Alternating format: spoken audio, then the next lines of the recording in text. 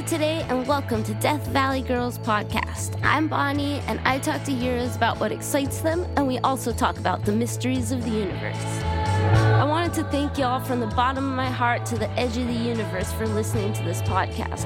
It means the world to me, and I hope you are learning as much as I am. Thanks so much for a great year, and hope your end to this year is amazing and cozy. This week, we are honored to have hero Ralph Blumenthal on the podcast. Ralph was a staff reporter for the New York Times from 1964 to 2009, is the author of The Believer, Alien Encounters, Hard Science, and the Passion of John Mack, which is an amazing book for any of you skeptics or believers for that matter. This book is incredible.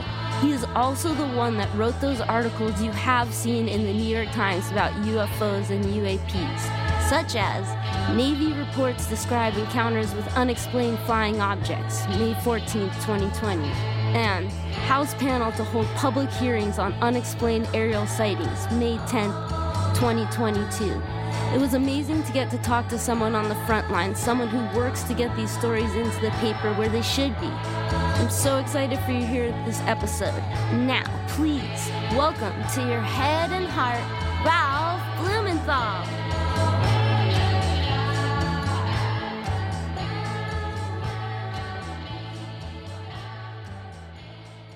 Hi.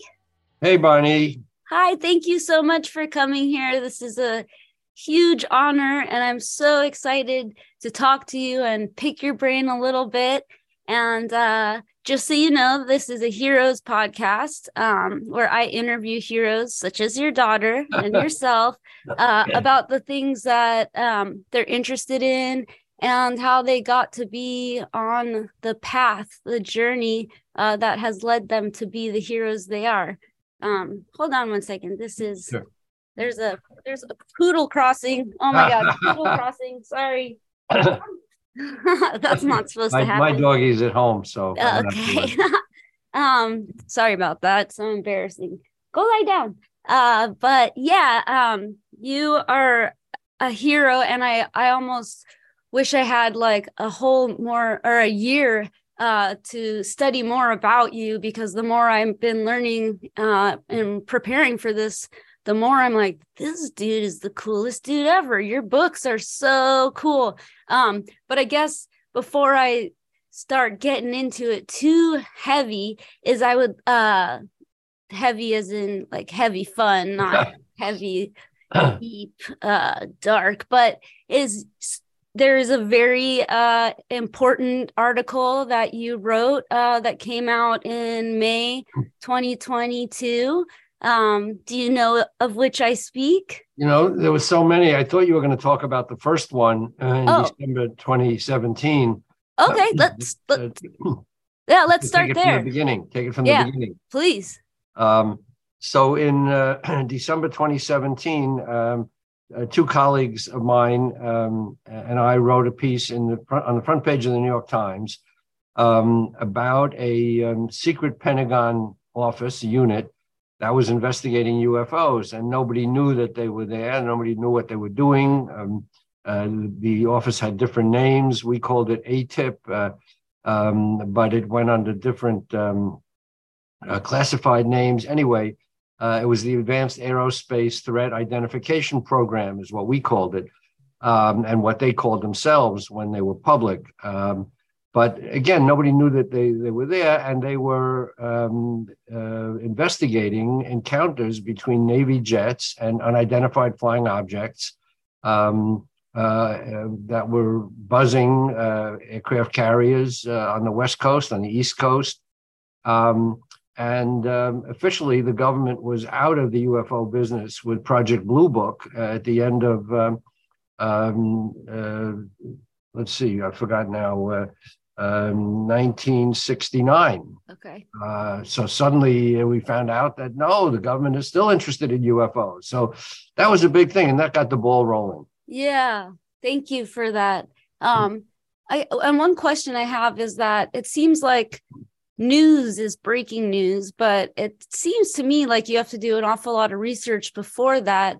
And I'm just curious. I don't know anything about the news cycle or how it works, but do you secretly work on these news stories, or are you fighting for them the whole time? How does that work?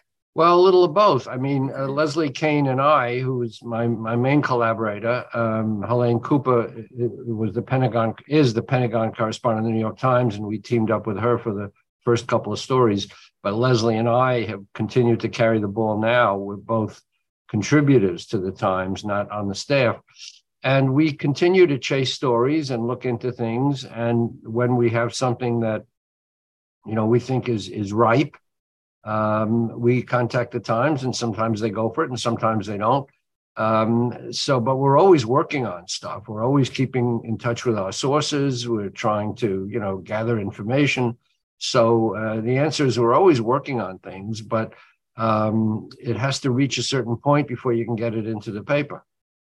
Wow, that's cool. And do you find, is there more camaraderie among, let's say, this type of story, the journalists involved in this story, than in other news? Well, subjects? It's not always camaraderie. Sometimes it's cutthroat competition, and very often your colleagues in the field try to cut you down because there's a lot of jealousy in this field. Unfortunately, people don't always, collaborate and agree, and they like. They want to protect their own expertise, and they think that they can do that by running somebody else down. So we got some of that. We got a lot of compliments on our pieces, but we got some, backbiting and so-called skeptics try to debunk what we report and show that it's wrong. And we welcome critics, reasonable critics. We're able to answer whatever the objections they have or think they have. But there are also people who are not necessarily of goodwill who just try to run down what you do. So, but that comes with the territory. We're grown-ups. We can deal with it. Yeah. Well, I just think your work is so important. And yeah, I was just curious if it was any different than any other like crime or any other kind of. No, I think it's, pretty much the same in every field. You have people who, they value your reporting and they promote it. And then there are other people who try to run it down because they try to make themselves, look better if they can run you down. So, that's life. I mean, we deal with that. Okay. Well, congratulations for sticking to it. It's very important work. And then, so that article came out in 2017? Yeah, that came out December 2017. And then we did some follow-ups. I mean, that article basically reported that there was this office at the Pentagon that investigated UFOs. They operated on a $22 million budget that they got from Harry Reid, who was then the Senate Majority Leader, the Democratic leader, who got them the money secretly. It was not public. And then we did some follow-ups. We found that there were a number of close calls, close near misses between these UFOs and Navy pilots. And some of the pilots, we got to interview them. They told us what they saw, very compelling stuff. And then the final story, which is probably what you were referring to about supposed crash remains of UFOs, which was the most difficult story to do because it's very classified and very few people will talk on the record. And all of our reporting for the Times has been on the record. We don't use anonymous sources. We like to quote the people that we're citing as experts, so readers can know that the story is solid. And that story reported that members of Congress were actually briefed on possible crashes of UFOs and the recovery of materials. Now, again, this is a lot of classified information here that we couldn't report. We didn't get access to. But the fact that Congress was briefed, or members of Congress were actually briefed on supposed crashes, and that there were slides shown that referred to possible off-Earth vehicles, things like that. that's pretty dramatic stuff. This is science fiction. This is members of Congress being briefed on this stuff. Right. So that was really the most difficult story we got, and it was the hardest one to report. And but we're still working on stuff. Yeah. Well, maybe this is obvious, but when you say difficult to report, just because a lot of like stop signs or what? Well, it was difficult to report because first of all, most people didn't want to talk on the record. So we wanted to have people talking on the record because you only trust a story when you know who the sources are. Right. And because a lot of material was classified, we couldn't get access to it because we didn't want to go to jail. That's fair. We do things by the law. The law is that when it's classified, you can't see it, report on it. And if you do find out about it, you can't talk about it. So we didn't, and we don't. So that's what made it difficult. But it really was, there's a lot of speculation that we try to stay away from. So we deal with things we can confirm. And what we could confirm was that members of Congress actually were briefed on some incidents. And there were slides that we had. We showed one in the New York Times that referred to, off-Earth vehicles and material that was recovered. And that's really as close as we were able to get this time. Yeah, well, it's still incredible. I mean, that's amazing. I guess I wonder, I feel like everyone sort of has, their own opinions, but an idea of why things, in the 50s, or why things were classified or why things were kept secret from the general public.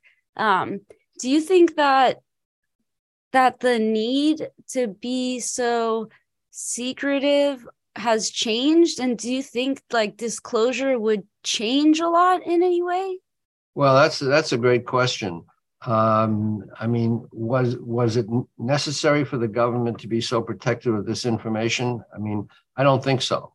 Okay. I think the government panicked after World War II with all these sightings that were going on, and they came to the conclusion, and we saw this in different documents that have become public since then, that people in the government high up, from the president on down, particularly people in the Pentagon, decided that the public wasn't ready for this information, that it would panic the people, or that it would show that the government was not able to protect, Americans. So they came up with all these fake stories, cover stories, that these UFOs weren't real, that people who were studying them or telling these stories were part of the communist subversion. Right. And they debunked these stories. They actually made these people a subject of ridicule, which is carried over to this present day. People are afraid to come forward with stories because they're afraid of being ridiculed. So the government, made a decision, important people in the government, that they were going to not own up to what these things really were, which was real unknown things. Yeah. But they existed in reality. They weren't hallucinations. And they were going to create doubt in people's minds. And that has persisted to this day, unfortunately. Yeah.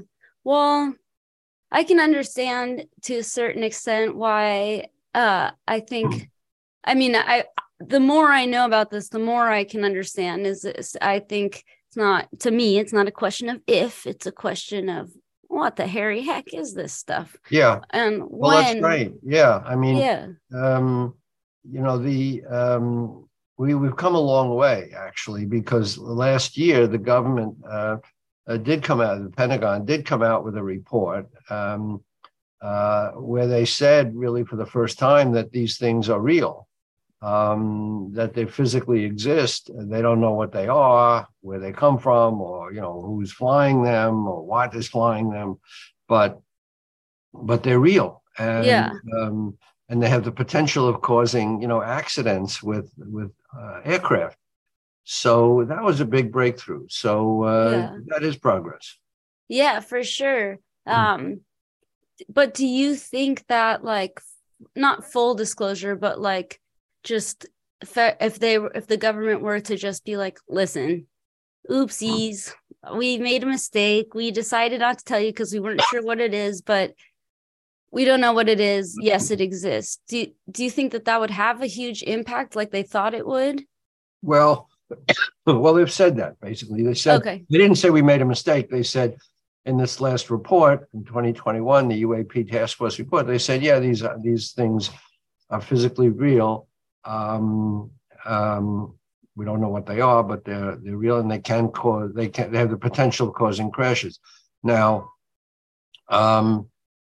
do I think that this would cause a panic across the I don't think so. I think the American people have been through a lot, and the worst thing many people feel, is to be lied to, because you really don't know what the government is up to. If they tell the truth, at least you have some faith in that. But look, there are some legitimate national security issues here that you have to be naive not to acknowledge. And one is, you don't want enemies, earthly enemies, to know how much you know about advanced technology. So if our instrumentation is picking up certain things, it's not necessarily what you want the government to acknowledge. Right. How capable we are at picking up. I guess. Yeah. Yeah, that's a pretty common theme among the experiencers and contactees that I know, that they're like, when they do tell us, better watch out, something bad's about to happen. Yeah. Which I think is funny. But I guess your book, The Believer, I just want to applaud you on that.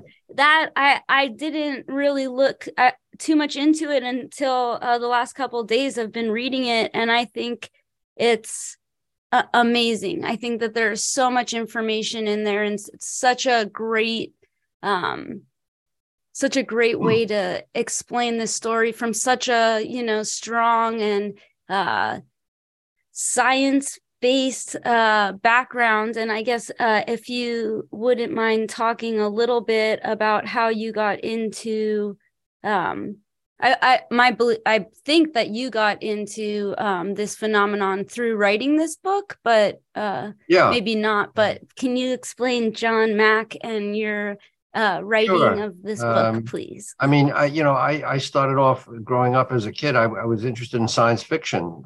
Like a lot of kids today, you read about the great masters of science fiction, Ray Bradbury and Isaac Asimov, writing stories after World War II about trips to Mars and outer space and all that, which was all, fiction. So I grew up with that stuff. And then I basically stopped reading science fiction.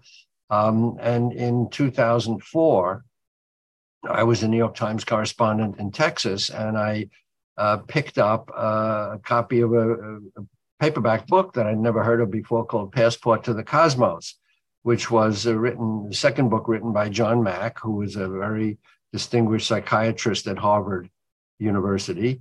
And he got interested in the whole question of what were these stories that people were telling him. His patients were telling him stories about encounters they were having with alien beings. And he was a very good psychiatrist. He wanted to get to the bottom of it, and he was intrigued. And little by little, this was his book. So I read the book, and I got interested myself. What was a distinguished psychiatrist doing messing around with aliens? Yeah. And I thought I would interview him because I thought it would be a good story for the New York Times. I didn't realize that he was already very famous. He'd been interviewed by the Times and a lot of other publications. He'd been on Oprah Winfrey. I didn't know all that. So I thought I'd call him up. And then I pick up the paper a few days later and find he's been run over in London. He was killed by a drunk driver. God. He was there in London for a conference on Lawrence of Arabia. He wrote a biography of Lawrence of Arabia that won the Pulitzer Prize in the 70s. So I couldn't interview him. He was dead. But I contacted the family and I got interested and I got access to his archives. And that's what started me off. And I was working on the book for 17 years before it came out. You did an incredible job. Thank you for this book. There's so much stuff in there that I think is where my major areas of where I'm fascinated.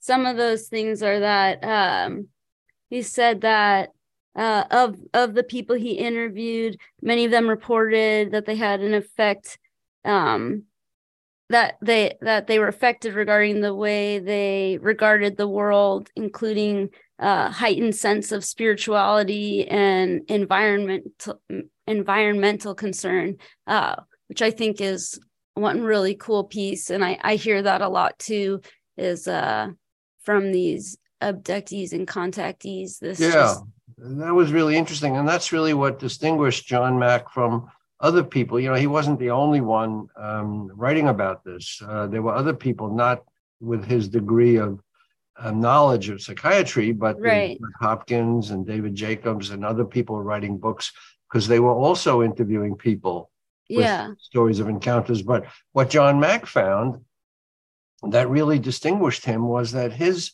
abductees or experiencers, or whatever you want to call them, they emerged with a more specific concern about the fate of the earth, about pollution, about what we're doing to killing this planet.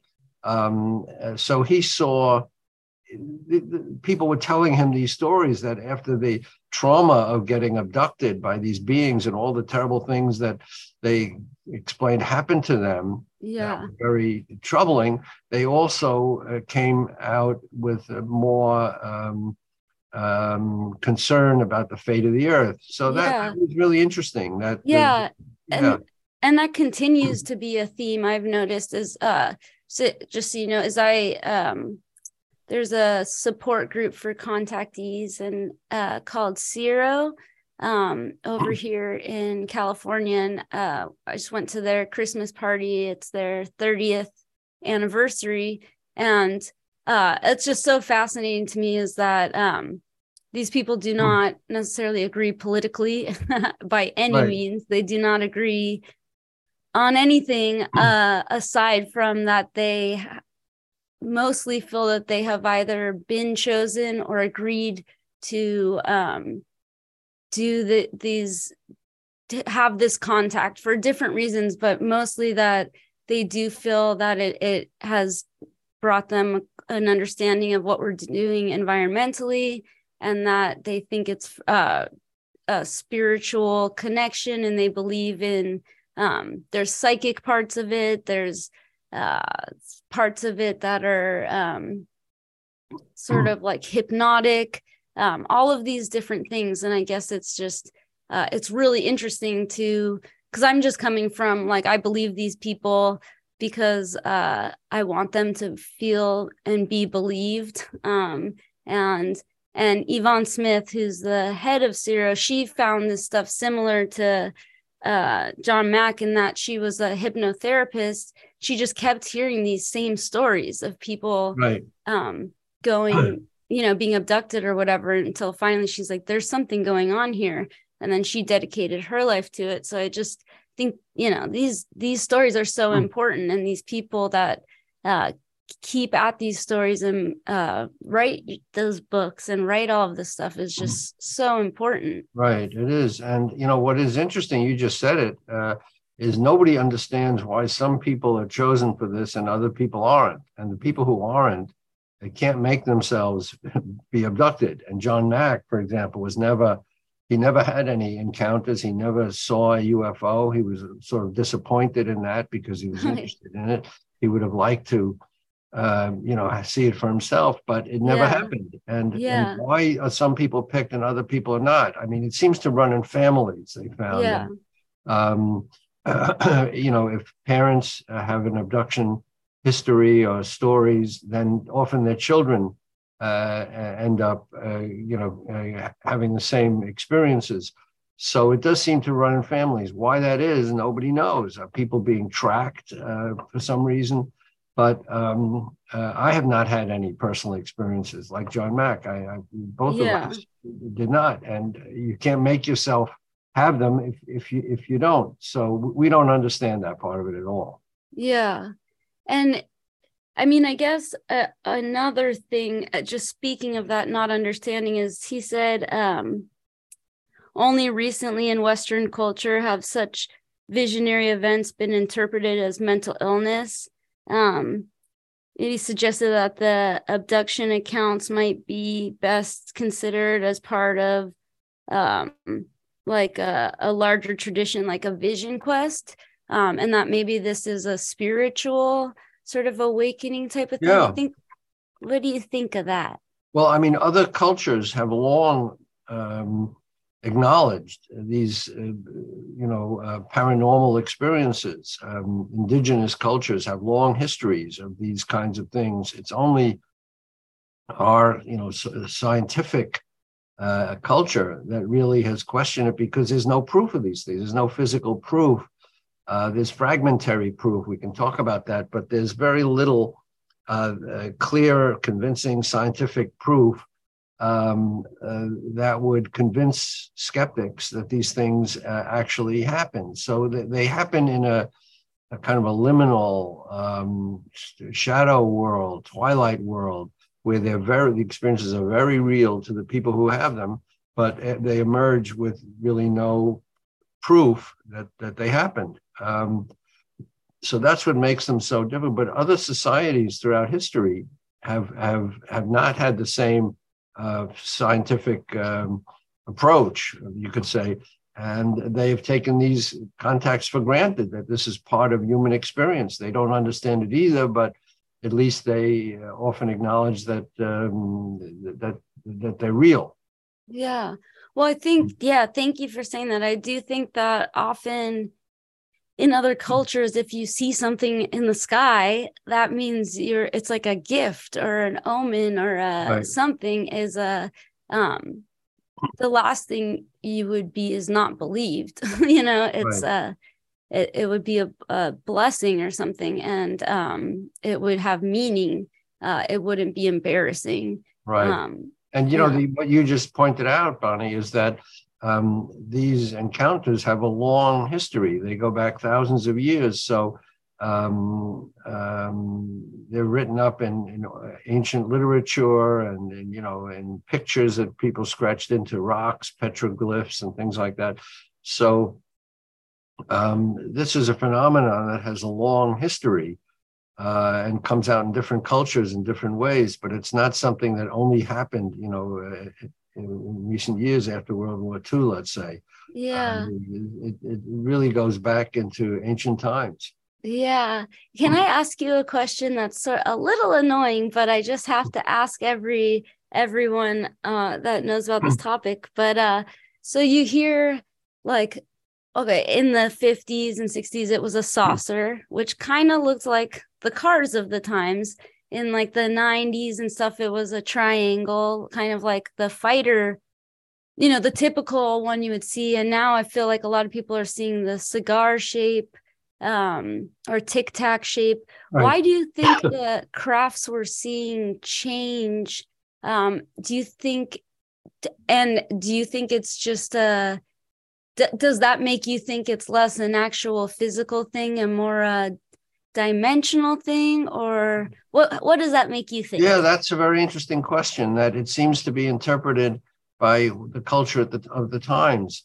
In the Bible, they talk about the fiery chariot. That's right. The point of reference that people had at the time. So maybe whatever this phenomenon is, it's appearing to the people at the time in ways that that fits into their cultural reference, or as you suggest, maybe skeptics might say, well, it shows that it's a cultural artifact, and it just shows up depending on where the civilization is at that particular moment in its development. So before there were cars, people saw them as chariots, and after there were Then they first saw them as saucers, and then they saw them in different ways as the culture progressed. It's a good question. And it does suggest that people are seeing things from a cultural framework, not independently as these things really are. So whatever they are, maybe they're changing depending on the perception of the people at the time. But it's a good question, and it's one of the many mysteries. Look, John Mack didn't solve this mystery, and I didn't solve it in my book, and I don't think anyone's going to solve it for the foreseeable future. It's a real mystery. And one of the gripes I have with the so-called skeptics is that they don't acknowledge it's a mystery. They say, "I got the answer to it. It's hallucinogenic. These people are fabricating. They're liars." They always have an explanation. But what they don't say is that, look, this is a genuine mystery. We don't know what these things are. And I think that's where we have to start. We have to acknowledge that this is a genuine mystery, that there's no current explanation that is satisfying. And that's what really, what I liked about John Mack. He acknowledged that it was a true mystery. He didn't have the answer, but he had the questions. Yeah. Yeah, that's so cool. And it's so important to keep gathering information. Did you read John Keel's book? Yeah, I did. Okay. And he had a lot of good information there. Trojan horse, I guess, was what he called it, the Trojan something. And he was a very accomplished writer and studied it to a great extent. And, along with John Mack, there were a number of people. I alluded to Bud Hopkins and David Jacobs, two other scholars who didn't have the psychiatric training that John Mack had, but they were very persistent. They taught themselves hypnosis, and they spent a lot of time with people, and they came out with somewhat different conclusions, a much darker picture of what they thought was going on. John Mack thought there might be some good things going on too, but Bud Hopkins and David Jacobs thought that these aliens were pretty evil, whatever they were up to. But so there were a lot of good people investigating this field, and I don't think they were in competition with each other. They were all grabbing at this thing from different aspects and coming up with somewhat different conclusions. Yeah. Do you ever, do you go to some of the events, the UFO? Yeah. I mean, I don't go to a lot, but I've been to a number of conventions, and I've talked to some of them. Every summer I teach up at Exeter in New Hampshire. At Phillips Exeter, I teach high school kids about journalism. And Exeter is a very famous place in New Hampshire because it's where there was a whole flurry of UFO sightings in the 60s. And right after that came the abduction of Benny and Barney Hill. Yeah. Betty and Barney Hill in the White Mountains in New Hampshire. And that was the first big abduction case that, again, remains a mystery, but a couple who had these experiences, and they were analyzed by a psychiatrist, and famous book was written about it, and then a movie came out. But so that's a famous place, and so I go to some of the conventions, and not to as a groupie, but to listen to what other people have to say, and to talk and sell my book and interact with other people. That's cool. No, it's definitely, I was just curious because the like restlessness and fear has, I don't know, is palpable there now. These events, I mean, there's many, just as with every group of people, there's a lot of people that are very positive about their experience and happy about it, and negative or scared. But there's a lot of sharing that's going on. I mean, the people who've had these experiences show up and they want to talk about what happened to them. And then there are people who write books about it, and they want to talk about their books and what they think about it. So these conventions, are useful. They, involve sharing of ideas, and people pick up new ideas and make content. So, I try to get to some of them. I guess one question that people ask me just because they think of me as like UFO lady is what is like, let's say you have seen a UFO, you have captured it on your phone or whatever on a camera. You have what are you supposed to do then? Oh, good question. Well, MUFON is one of the main organizations, the Mutual UFO Network. It's an organization of volunteers who check out these sightings. So the best thing you can do if you've had a sighting or an experience is to get the information out to the people who can study it.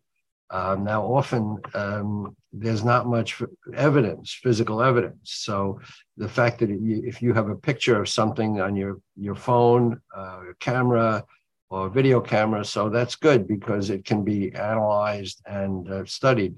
Often these pictures, and that's another part of the phenomenon, the pictures are not very good. They're blurry or they're far away, just a little pinpoint of light, so you don't know if it's a plane or a satellite or a bird or whatever. So, but there are some very good pictures now. And the Navy, of course, took the best pictures because they have the instrumentation. And when we came out with our big article in December 2017, we published, the New York Times published videos of some of these objects. And that there was no other explanation for what these things were. It was, they ruled out all the other things that it could be. It wasn't a satellite. It wasn't a bird. It wasn't a fly speck on the windshield of the plane. This was a really unidentified thing, physical thing. So to answer your question, the best thing is to report it to one of the organizations. Okay, it's like MUFON. Report it to the Air Force, report it to the media, report it to MUFON. Thank you. And do you feel, has your experience, and this might be too personal, and please stop me if it is, but has your experience or relationship to spirituality or the mysteries of the universe, the mysteries of life and death, has that altered since you started learning more about this stuff? Yeah, I don't mind talking about that. I was always sort of a spiritual person. I believe that there's forces out there, God or whatever, that we don't understand, and that we're not just here for no reason. That I always thought that there was another dimension to things that we have yet to understand. And the more I read about other people's experience, the more I'm convinced that there is more to it. I wrote an article in the Times a few years ago on Robert Bigelow, who is he's a billionaire. He designed a habitat for the space station. A very accomplished guy, and he is very interested in life after death. I mean, is there a consciousness? Oh yeah, I saw that article. Yes. Yeah, continues after death. So I wrote a big piece in the Times on. He started a contest to see what information people could come forward with, and that deepened my understanding. The more I read about these near-death experiences or survival of consciousness stories, I'm convinced that there's something to it. That too many stories. There's too many stories, just like UFO stories, that come out that make you wonder. That's all we can do at this point is ask questions, and not close our minds to it.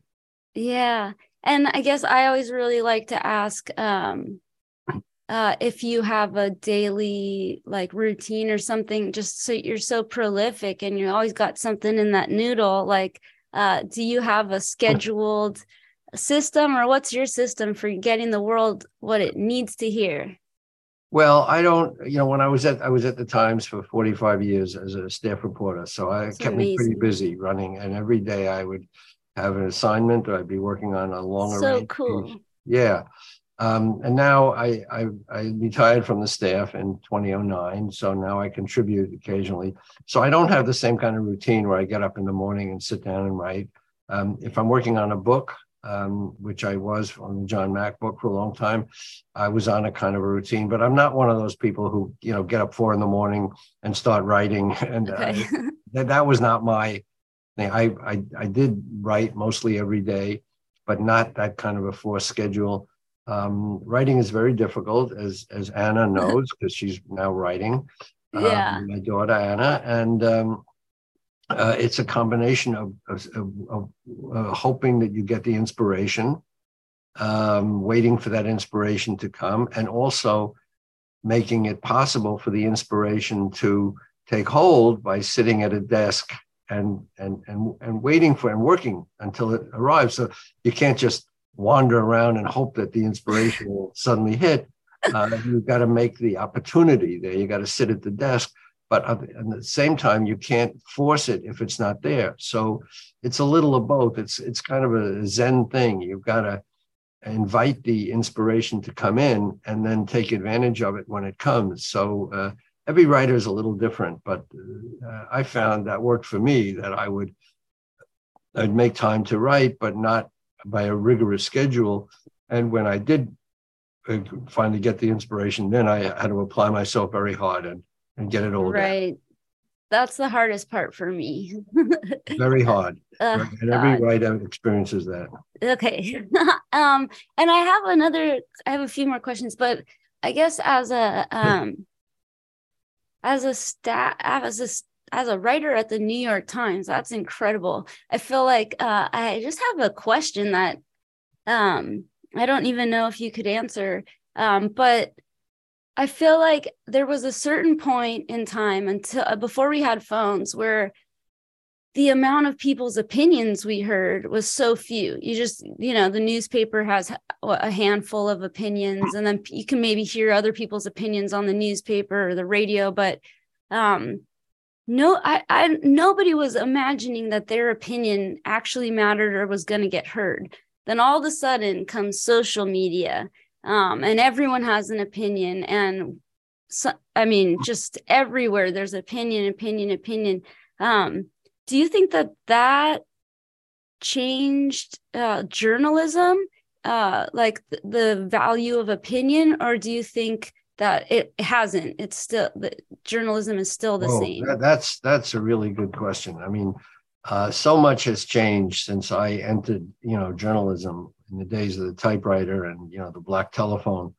So first of all, the opportunities for more people to get into journalism, those opportunities have proliferated. So anyone with a cell phone now can document a wrongdoing. They can see police brutality. If they see it, they can record it on their phone. So that's good. On the other hand, there's this tremendous outpouring of information now. Anybody with a cell phone, can be a journalist, basically. The problem is you don't know how well trained those people are, or whether they're really following good journalistic principles to report the facts, or whether they're making it up or hoaxing you.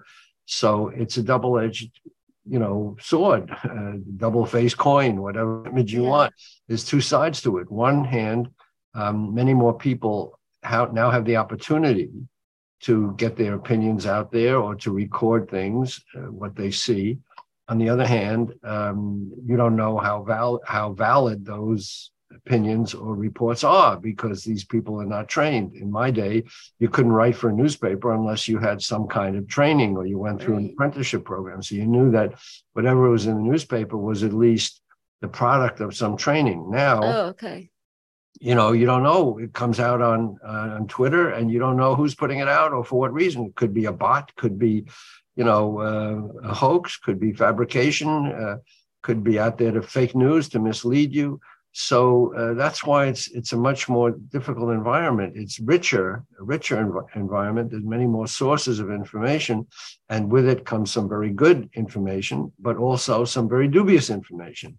Right. So it's a completely different situation than when I started in journalism.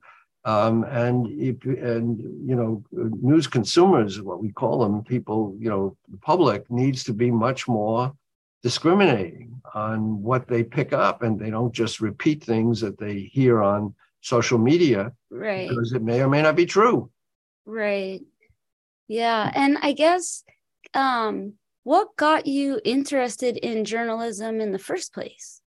Oh, well, I was in college, City College of New York, and I was an English major. And I actually, when I went into college, I wanted to be an artist. I wanted to be a painter or a sculptor.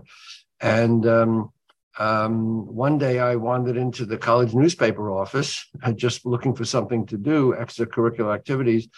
And I just got bit by the bug of journalism. Cool. I just love the idea of finding out things before other people and getting my name in the paper and having people come over to me and say, "Oh, that was a great article." The ego part of it is very powerful. Yeah, no. Oh yeah, it's great. Ego gratification to see your name in print.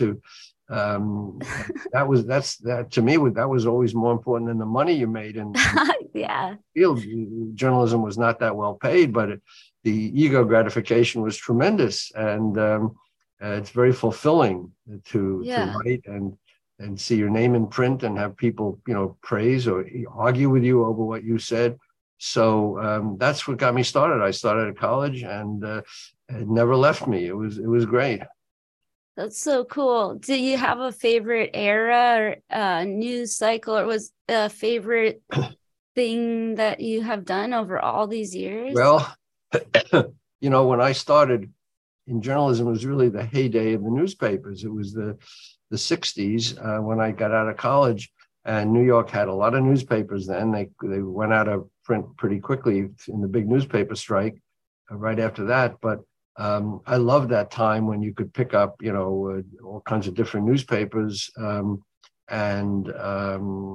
was a great time. And then things started to go downhill with the demise of print, the slow demise of print. And now, with social media, it's good in a way because you can gather information very quickly and you can put it out instantly, but you don't have the same amount of time to think about things, which is kind of a detriment. Because when I started in the New York Times, you had all day to report the story, and then you came back to the office and wrote it up, at the end of the day.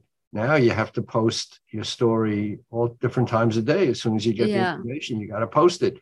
So you don't have as much time to think and carefully lay it out. So I think that's a blessing and a curse. The news is getting out faster. You don't have to wait for the morning paper to find out what happened. Yeah. But often the news comes out in bits and pieces before it's thoroughly digested. So you got to be careful. Yeah, that's so cool. Thank you so much for doing all this. This is amazing. I think what an exciting life.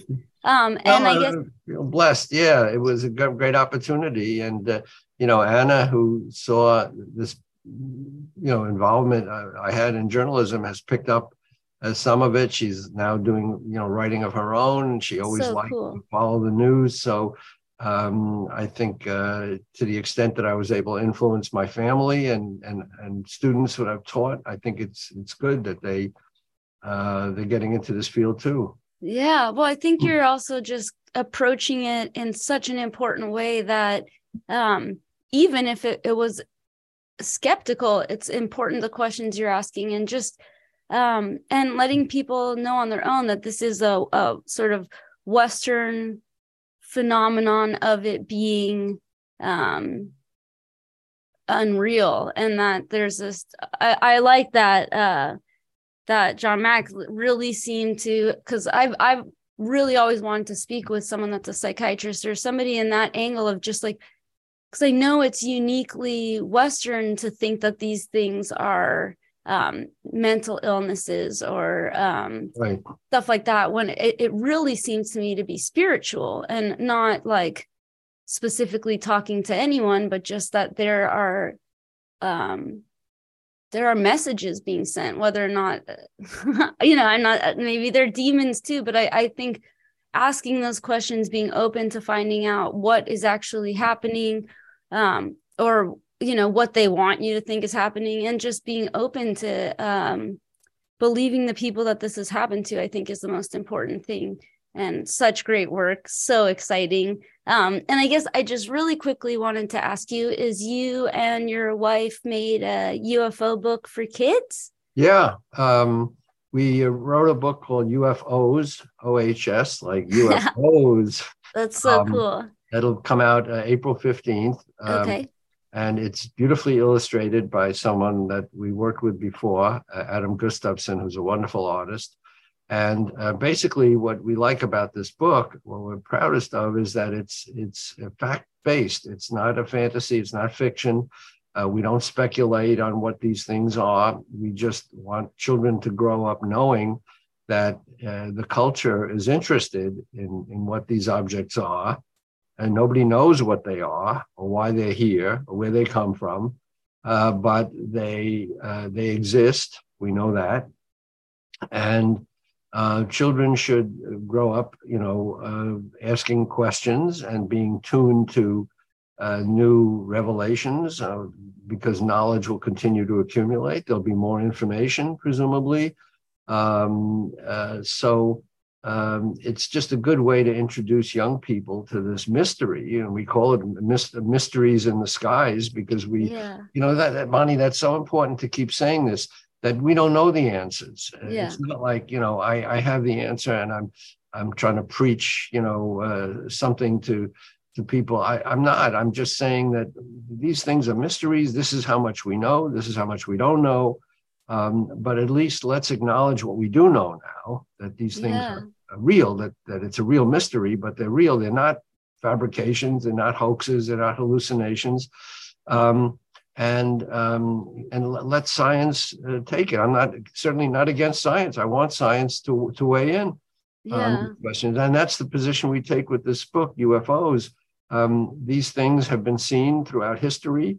Everyone's reported them all over the world, young people, old people. No one knows what they are, but they exist. And let's keep trying to find out what they are. Yeah, I think that's great. And I'm definitely going to get that book for my nephews. And I'll put the link and stuff below. And then I guess just before I let you go, and before I think of a million new questions for you, do you hope that disclosure looks one certain way and happens in a certain way and happens at a certain time? Yeah, I hope that, we get the opportunity to have some kind of a breakthrough. Again, I don't know when it'll come or how it'll come. I don't think that the government will suddenly decide, okay, now we're going to throw open the books and here's everything we know, because that's unrealistic. There's some national security issues, I said before, that we don't want our earthly adversaries to know how much we know about certain things and what our technology can show. And, whoever can unlock the secret of the power resources of these UFOs, whatever that is, whatever country can get to that technology first will be way ahead of anybody else. So there is a legitimate, national interest in, going after this information. So I don't think that the government's suddenly going to throw open its books and say, here's everything we know. But I'm hoping that since this is the business of humanity across the world, this information does belong to humanity, in the sense that if there's other intelligence out there in the universe, that would be a huge breakthrough in our understanding of, life and what we are. So that I hope that information gets, promulgated as quickly as possible. So that's what I'm hoping. But these things take a long time, and I'm not, rushing it or saying that the government has to do this or has to do that. But just that we should stay tuned to developments, because they can come suddenly without much warning. Yeah. Well, thank you for helping those happen. And just one last question. I'm so sorry. Is there like an interplanetary government that No, I mean, the UN is the closest thing. You mean on Earth? Right. Yes. The UN is the closest thing. And I mean, there is some information that, people are trying to bring, information to the UN to try to get the UN to act and to coordinate, because the countries are all separate. Every country's investigating this on its own, and they're not sharing the information. So maybe it would be good if there was more sharing of information, because different countries have had different experiences, and if they only could get together and share this information, I think there could be a breakthrough sooner. Maybe you should probably lead that committee. I'll talk to the head of the UN and suggest okay, I trust you. You get my vote. But is there anything else you would like to say to the podcast or the universe? No, it's just that, I really enjoy talking about this subject. I'm very humble that I don't know the answers. I'm asking questions like everybody else. And I think that people all over the world have to keep asking the questions and pushing their governments to, come up with as much information as they can, and to share information and not be intimidated by, the stigma, like you're going to be thought crazy if you come forward with a story. So the more people who come forward, I think is great. And I applaud the courage of those people who have come forward and risk their reputations. And that, like John Mack, he was at Harvard. And he could have said, I'm not going to get involved in this because it's not good for my reputation. But he plunged in, and he got investigated at Harvard. They investigated him, but they found that he did nothing wrong. But he it cost him a lot of money and anguish. So these people have my admiration. But it's a difficult thing. It's a very difficult area, and people who write about this are sometimes criticized for going down a rabbit hole, and people who are very scientific oriented say that this is non-science and this is foolishness or so. But I believe in asking questions. That's what journalists do. So Well, thank you so much. Thank you for everything. I'm excited to read The Miracle at Sing Sing now. That really that looks amazing to me. I wish thank you for writing it. I'm excited to read it. Thank you, Bonnie. It was a pleasure to be on with you. Yeah, I'll have a good rest of your day, and thanks so much for coming here. Thank you. Okay, bye.